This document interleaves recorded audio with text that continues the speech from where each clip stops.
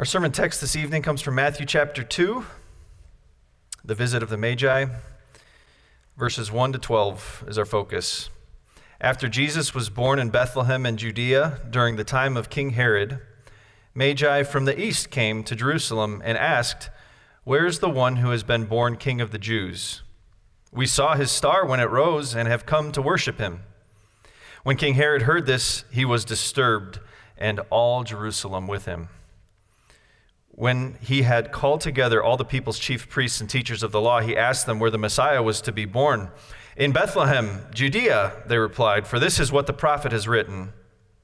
But you, Bethlehem, in the land of Judah, are by no means least among the rulers of Judah, for out of you will come a ruler who will shepherd my people Israel." Then Herod called the Magi secretly and found out from them the exact time the star had appeared. He sent them to Bethlehem and said, "Go, search carefully for this child. As soon as you find him, report to me so that I may too go and worship him." After that, they had heard the king. They went on their way, and the star they had seen when it rose went ahead of them until it stopped over the place where the child was. When they saw the star, they were overjoyed. On coming to the house, they saw the child with his mother Mary, and they bowed down and worshiped him. Then they opened their treasures and presented him with gifts of gold, frankincense, and myrrh. Having been warned in a dream not to go back to Herod, they returned to their country by another route. This is the word of the Lord. This account that you heard from the Gospel of Matthew, it really sticks out like a hair that's going the wrong way when you get up in the morning and look in the mirror. It really sticks out because he writes about an account. Well, let me start here. The book of Matthew, Matthew is a tax collector, and inspired by the Holy Spirit, he writes down the account of Jesus' life. And as he writes down the account of Jesus' life, he does it with a specific audience in mind. For sure, the whole world would hear this story, but he had a specific audience that he is trying to show the evidence of the Messiah and convince them that this is the Messiah, and his audience is the Jewish people. Matthew himself was a Jew, and he had this heart, this desire to get the news out to his people that all of their Old Testament scriptures, what we know as the Old Testament today, all of their scriptures was pointing ahead to a Messiah, and that Messiah wasn't a mystery anymore. When Jesus of Nazareth appeared, that Messiah, in the person and work of Jesus Christ, was fulfilled. And so in Matthew, you have more Old Testament quotes than any other gospel. You have more pointing to, look at what the prophet said, look at what the teaching said, and look how Jesus fulfilled it, than any other book. And so you keep in mind their audience that is being written to in the book of Matthew. And then when you start to read Matthew, even in chapter 1, if you wanted to turn there, you can. In chapter 1a, there's a long lineage of the family line of Jesus. And the lineage doesn't go back all the way to Adam like another gospel does. The lineage goes back to, guess who? Abraham. Why Abraham? Because Abraham is the father of the Jews, right? And again, he's trying to make the connection for them that the Messiah came from Abraham's line, that he is the one that is fulfilling this great promise to Abraham and throughout the years. And so you have all these names, long list of names of people that you could never pronounce. Or if you tried, it would be really a mouthful if you tried to. And then after that, he goes into chapter 1b. I'm giving you the run-up to what we just heard. And it's a story about a Jewish man, a pious Jewish man who was devout in his religion. And he was so pious in his religion and so thinking about other people and love that when his girlfriend becomes pregnant out of wedlock, that he says, you know what, I know the law and I know that the harsh penalty is going to come on her if people find out. I'm going to divorce her quietly and start all over. And up to this point, this is a very Jewish story. Well, sort of. I'll get to that in a second. Two things we can learn about Matthew right away is, number one, this is an extremely credible account, starting at the very beginning because he names names. You see, today, when we write scholarly papers, maybe some of you had to write papers last semester, or maybe you have a big paper due at the end of this semester if you're a student. You know that you have to cite your sources, right? You got to put them in the footnotes. And it's tedious work to get that all right, but you have to do that to show that your work is credible. Well, back then, when you look at through long lineages like Matthew puts forth, that was their way of citing sources. Because when people would say, well, is this made up or is this real? In the first century AD, people could look at that list of names, and the people at the end of that list were still alive. You could go to your neighbor Natan or something like that, and you could say, Natan, is it true that your uncle was Joseph? And he could say, indeed. And Joseph's father is Eliezer, and Eliezer's father is Akim, and so and so and so and so. And you could see how he's naming names. He's also not leaving out inconvenient truths, because being pregnant out of wedlock back then and in that culture was very different than being pregnant today out of wedlock. In the shame culture of the Jewish community, that person would be ostracized, that would get pregnant outside of marriage. And you weren't going back then and taking pictures of your baby bump. You weren't posting the pregnancy test to Instagram unless you were married. So Matthew is writing an extremely credible account, and he's also careful not to leave out the details, even the inconvenient details. And you know, if you watch, I don't know, detective shows, that the detective says if their story is too general without details, it's not credible. Or they'll say something to the effect of, if their story is too perfect, then that's not credible as well. In Matthew, and in the account we're about to read, or we have read, you're going to find that Matthew doesn't leave out inconvenient details, and the details he does include rocks the world of his audience. And I think chapter 2 shows you this, that it rocks their world, because the people that enter into chapter 2, their character, their distance that they came, the reason that they came, it shook up all the city of Jerusalem, and it made a king very, very angry. And I want you to have that feeling, not anger, don't be angry. I want you to have that feeling this evening when you read this account that this shakes up your world. You may be Jewish, you may be, I'm guessing many of you here tonight are Gentile. These words are going across the airwaves, but whether you're Jew or Gentile, new to the faith, or you've been in the faith a long time, let the visit of the Magi rock your world in two ways. We're going to talk about this. The first way that it rocks our world is that it should rock your world to bring you into a closer worship of Christ. How does this account that we read bring us into a closer worship and a deeper worship of Christ? The first way that it does that is this: see the great length God goes to bring these people close to him. So you heard that these people were from the east, right? And to us, I don't know any states besides Texas. Is there a state next to Texas that's to the east? You think East Texas, right? But in back then, when they said the east, it could be a number of different countries. Maybe it was perhaps, and very likely from the historical evidence that we have, a Persian kind of empire, Babylonian kind of background empire, and that these people traveled a long, long distance. The scholars say that they probably came from somewhere like eastern Iran or even Turkey or some kind of far out land back then, and they traveled a long way. Just as an experiment last night, I Googled the easternmost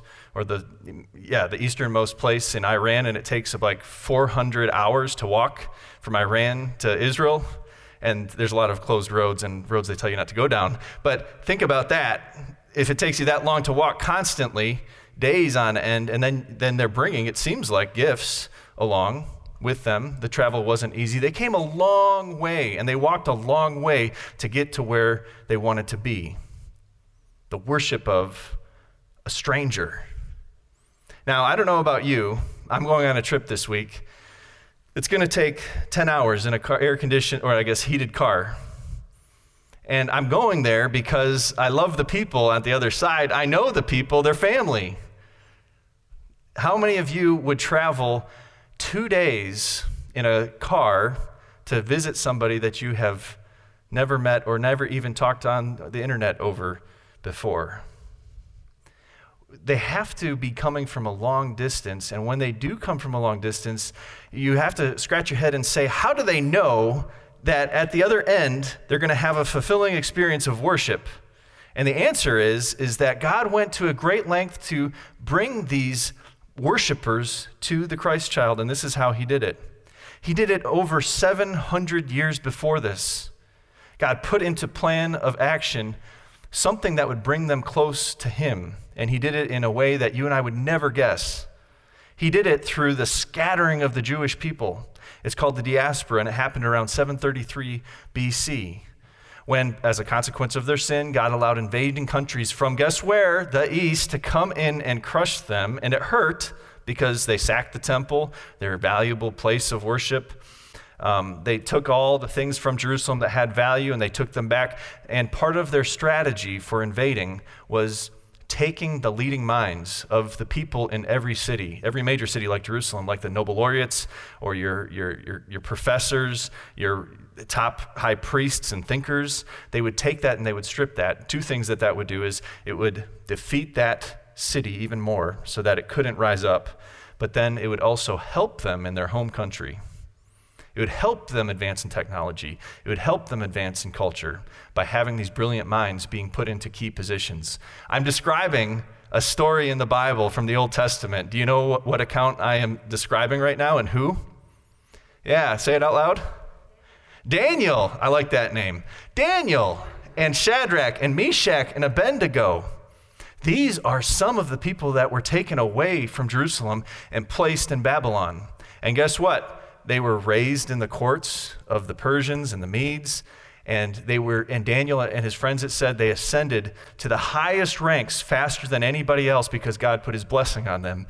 And of course, they started to worship all the gods there, right? Wrong, right? They didn't. In fact, they went into the fire because they said, and they made a public stance, and they said, our God is the Lord God, and God can give us wisdom, and he has. And God has given us faith, and we are going to live it out in this dark place. And that account of Daniel and Shadrach and Meshach and Abednego, that would be told to all of these other people that are spread out across the world. So guess what? Their faith is bold. Their faith is encouraged and spurred on so that when they're in their synagogues, and that's what created outside of the state of Israel at that time, what was created were little synagogues everywhere, and everybody practiced their faith there. So, when we learn in the book of Daniel that Daniel became the head of the Magoi, which is a transliteration into English from Hebrew that we say Magi, he was actually put in charge of, he was chief of all of this sect of leading thinkers called the Magi, and he shared his faith with them. Now, I'm describing this in long form because I want you to see the length that God goes to bring people close to him. You can imagine that these wise men that came had Daniel's prophecies in their mind. Maybe prophecies that we don't have anymore. Maybe things he's told them about a star. Maybe there's a revelation that Daniel brought to them. Or maybe that Daniel said, look at the Old Testament scriptures. And so they know and they have an idea about this Lord God of Israel.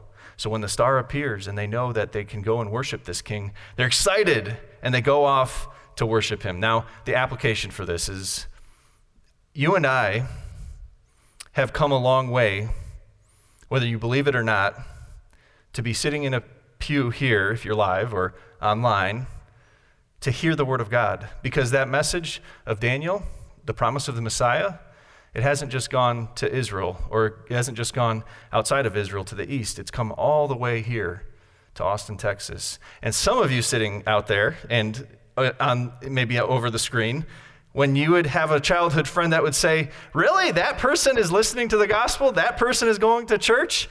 And they might laugh and you might laugh and you might say, yeah, but you know what? God has come a long way to bring me to where I am today. And for you that have been in the faith or maybe been in the church for a long time, the same is true for you. God has come a long way in the struggles in your life. Maybe it's been a big event that's shaken up your life. Maybe it's an event that is a health concern, or maybe it's an event that's a money concern, and God has brought you a long way. Maybe he's formed you through all of that stuff to bring you here tonight, or to hear this message, for you to know that he goes to a great length to keep you close to him, close to his word. So I pray that brings you into a closer worship of him, to think about the journey that he brought the wise men to see and to worship this king over hundreds of years, and maybe your life is even being upset, or maybe other people's lives are being upset, but God is working through it all for his plan to bring the gospel to many more people. So, number one, see the great lengths God goes to bring people close to him. Think about Daniel, 700 years before these wise men came to visit. The second thing that brings you into closer worship to him is the character of these guys. They look nice on a manger scene.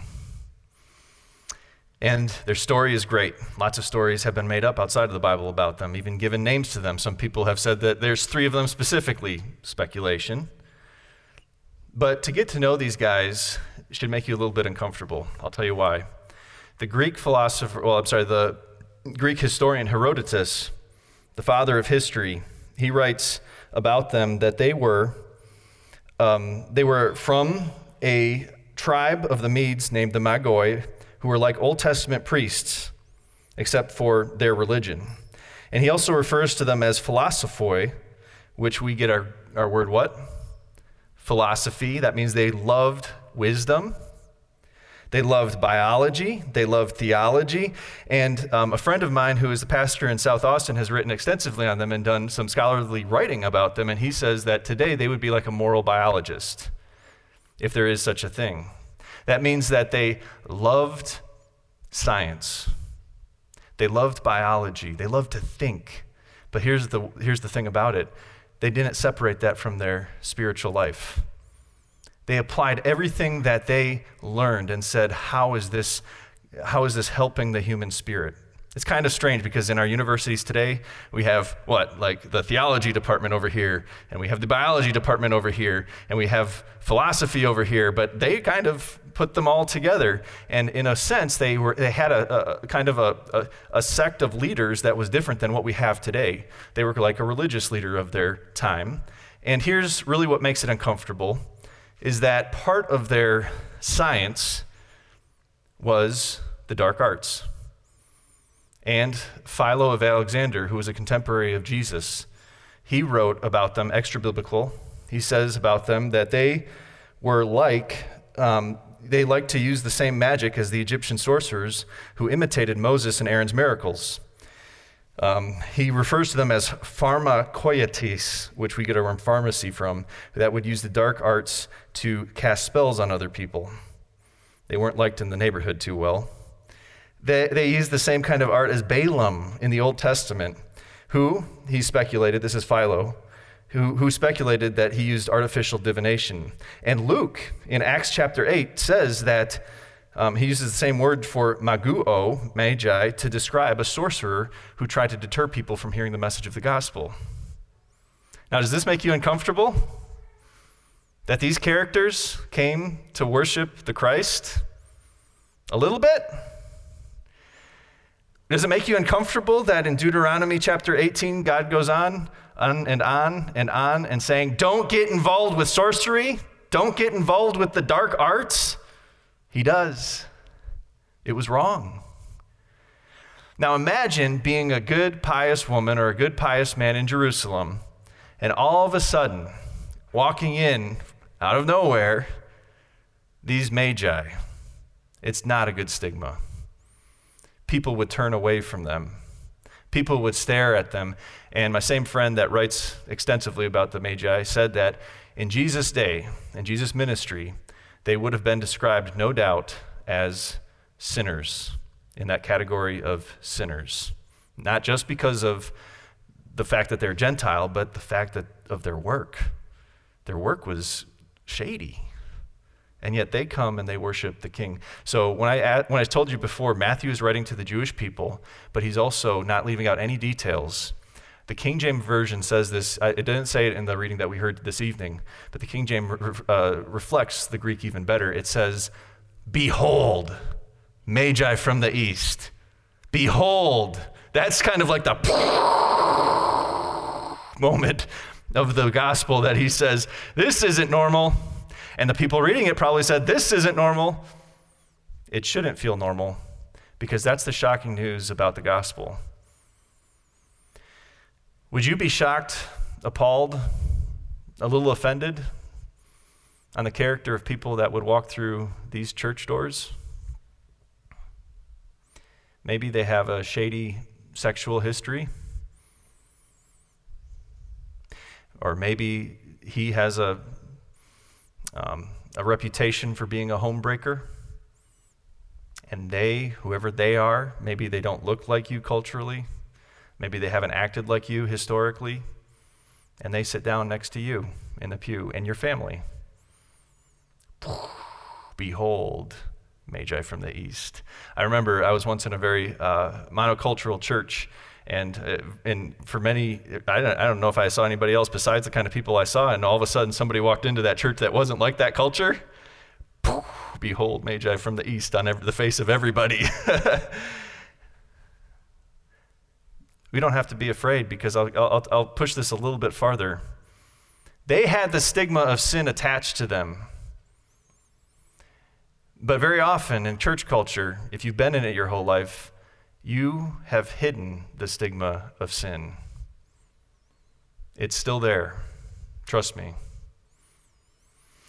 And you can hide behind your culture. You can hide behind your attendance at church. You can hide behind a lot of things. You can be the most upright, pious, religious person. And God still says, Jesus says, that the sin doesn't come from out here, but the sin comes from in here. Because that's where the thoughts start. And in the little tiny moments of life, not the big Christian moments like we are having one right now, we're in church. In the little moments, God says, those are the ones that kill you, because nobody sees it. And so I'm going to say this. The wise men were seeking a king like Jesus because Jesus had died and will die and save the Magi, sinners like them. I'll say that again. The wise men were searching for a king like Jesus because a king like Jesus was one that would give his life for them. Jesus said in his ministry later on, I haven't come for the healthy, but for the sick. And you and I, and this is getting into the third point about what's bringing us into closer worship with Jesus. It takes courage to do what these Magi did. Because what they were doing was they're putting aside all the comforts of their home. They were putting it all away. They were going to a land that they didn't know, into a culture that wouldn't accept them. Why? Because there was something that transcended the culture. There was something that transcended their stigma, and that was that there was a Savior there. And you and I have to be bold like them to get the reason why God brought them close. You won't get close to God unless you realize that you are the Magi, that we are the ones that fall short of the glory of God. And you can think through your life and say, and surrender and say, listen, I'm not my own king. And really, this is Herod. You know, you heard about Herod in this text. I know we're going deep into history tonight, but I love it. Not this part about it. Herod later on would kill all the babies 2 years and younger because the wise men didn't go back to him and tell him where the baby was so he could kill him. That was his intent when he said, I want to go worship him. Herod had a history of this. Same historians that I was referring to before wrote about this Herod this way. They said that at the end of his life, this is just a character sketch of him, at the end of his life, he knew that all of Jerusalem would just throw this huge party when he died, right? Because they hated him. All the Jews were going to throw a party. And so he got his sister. He told his sister, I want you to take all of the beloved teachers of the law, all the priests that the people love, and put them all in a room. And when I die, lock that room with all of them in there. You can pretend like it's a party. And then when I die, set that room on fire. Why? Because he wanted all of Jerusalem to mourn with him during his death. See how terrible that is? But you hear about this here in Herod. It says in the text, it says, Herod was really upset. And guess who else was really upset? All of Jerusalem with him. And they had good reason to be, because when he was upset, ain't nobody happy. But he has made himself into a monster. Why has he made himself into a monster? He never had the courage to say, there might be somebody outside of me, a Messiah and a king that I need. I am my own king. I need to protect my world. I need to set up boundaries and barriers, and I need to hurt other people to protect myself.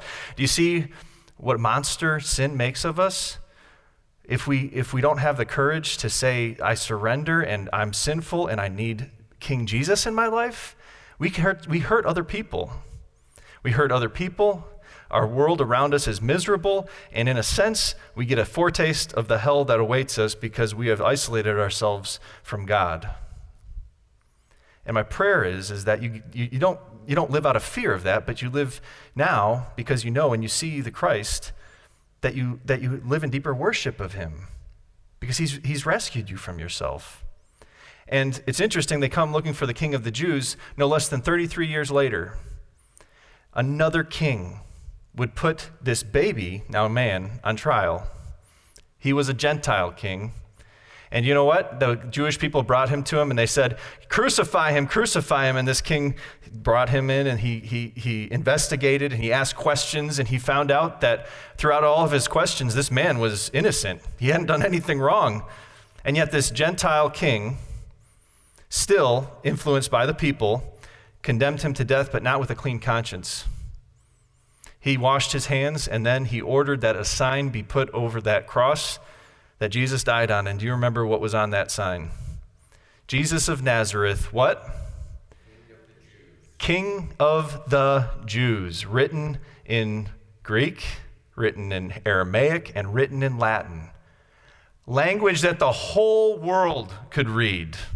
Far East people, Far West people, people right there, people passing through Jerusalem. That Gentile king, he was conflicted in his spirit when he did this, but he did it as a statement because the Jewish people said, take that down, he's not our king. He says, this is the king. And in that moment, you might think, well, shouldn't a king be ruling on a throne? Shouldn't a king be ruling in power? But guess what? Jesus' kingdom, his power comes from the sacrifice that he made on that cross. And there you can go and worship the King Jesus and say, now that is the king that has made me who I am, a forgiven child of God, that God made him who had no sin to be sin for us so that we might become the righteousness of God. And that's true for you if you're a magi with a stigma attached to you. And that's true for you if you're doing a really good job as a magi, hiding the stigma too. You are forgiven forever for free, and that's by grace, a gift of God. So worship King Jesus. Let the story of the Magi bring you into deeper worship because they get it, and now you get it. And that's going to lead to the last part tonight. That this closer worship of Jesus will change you because it will embolden your faith in ways that you have never been emboldened before. Because when you know that eternity is yours and you have life with God forever, it should embolden you like those Magi, not to go back to Herod, something that is easy to do. But they took a hard road and they risked their lives. God knows what would have happened to them if they got caught. But they left by another route. You can forward the slides a couple. They left by another route after leaving gifts of gold and frankincense and myrrh.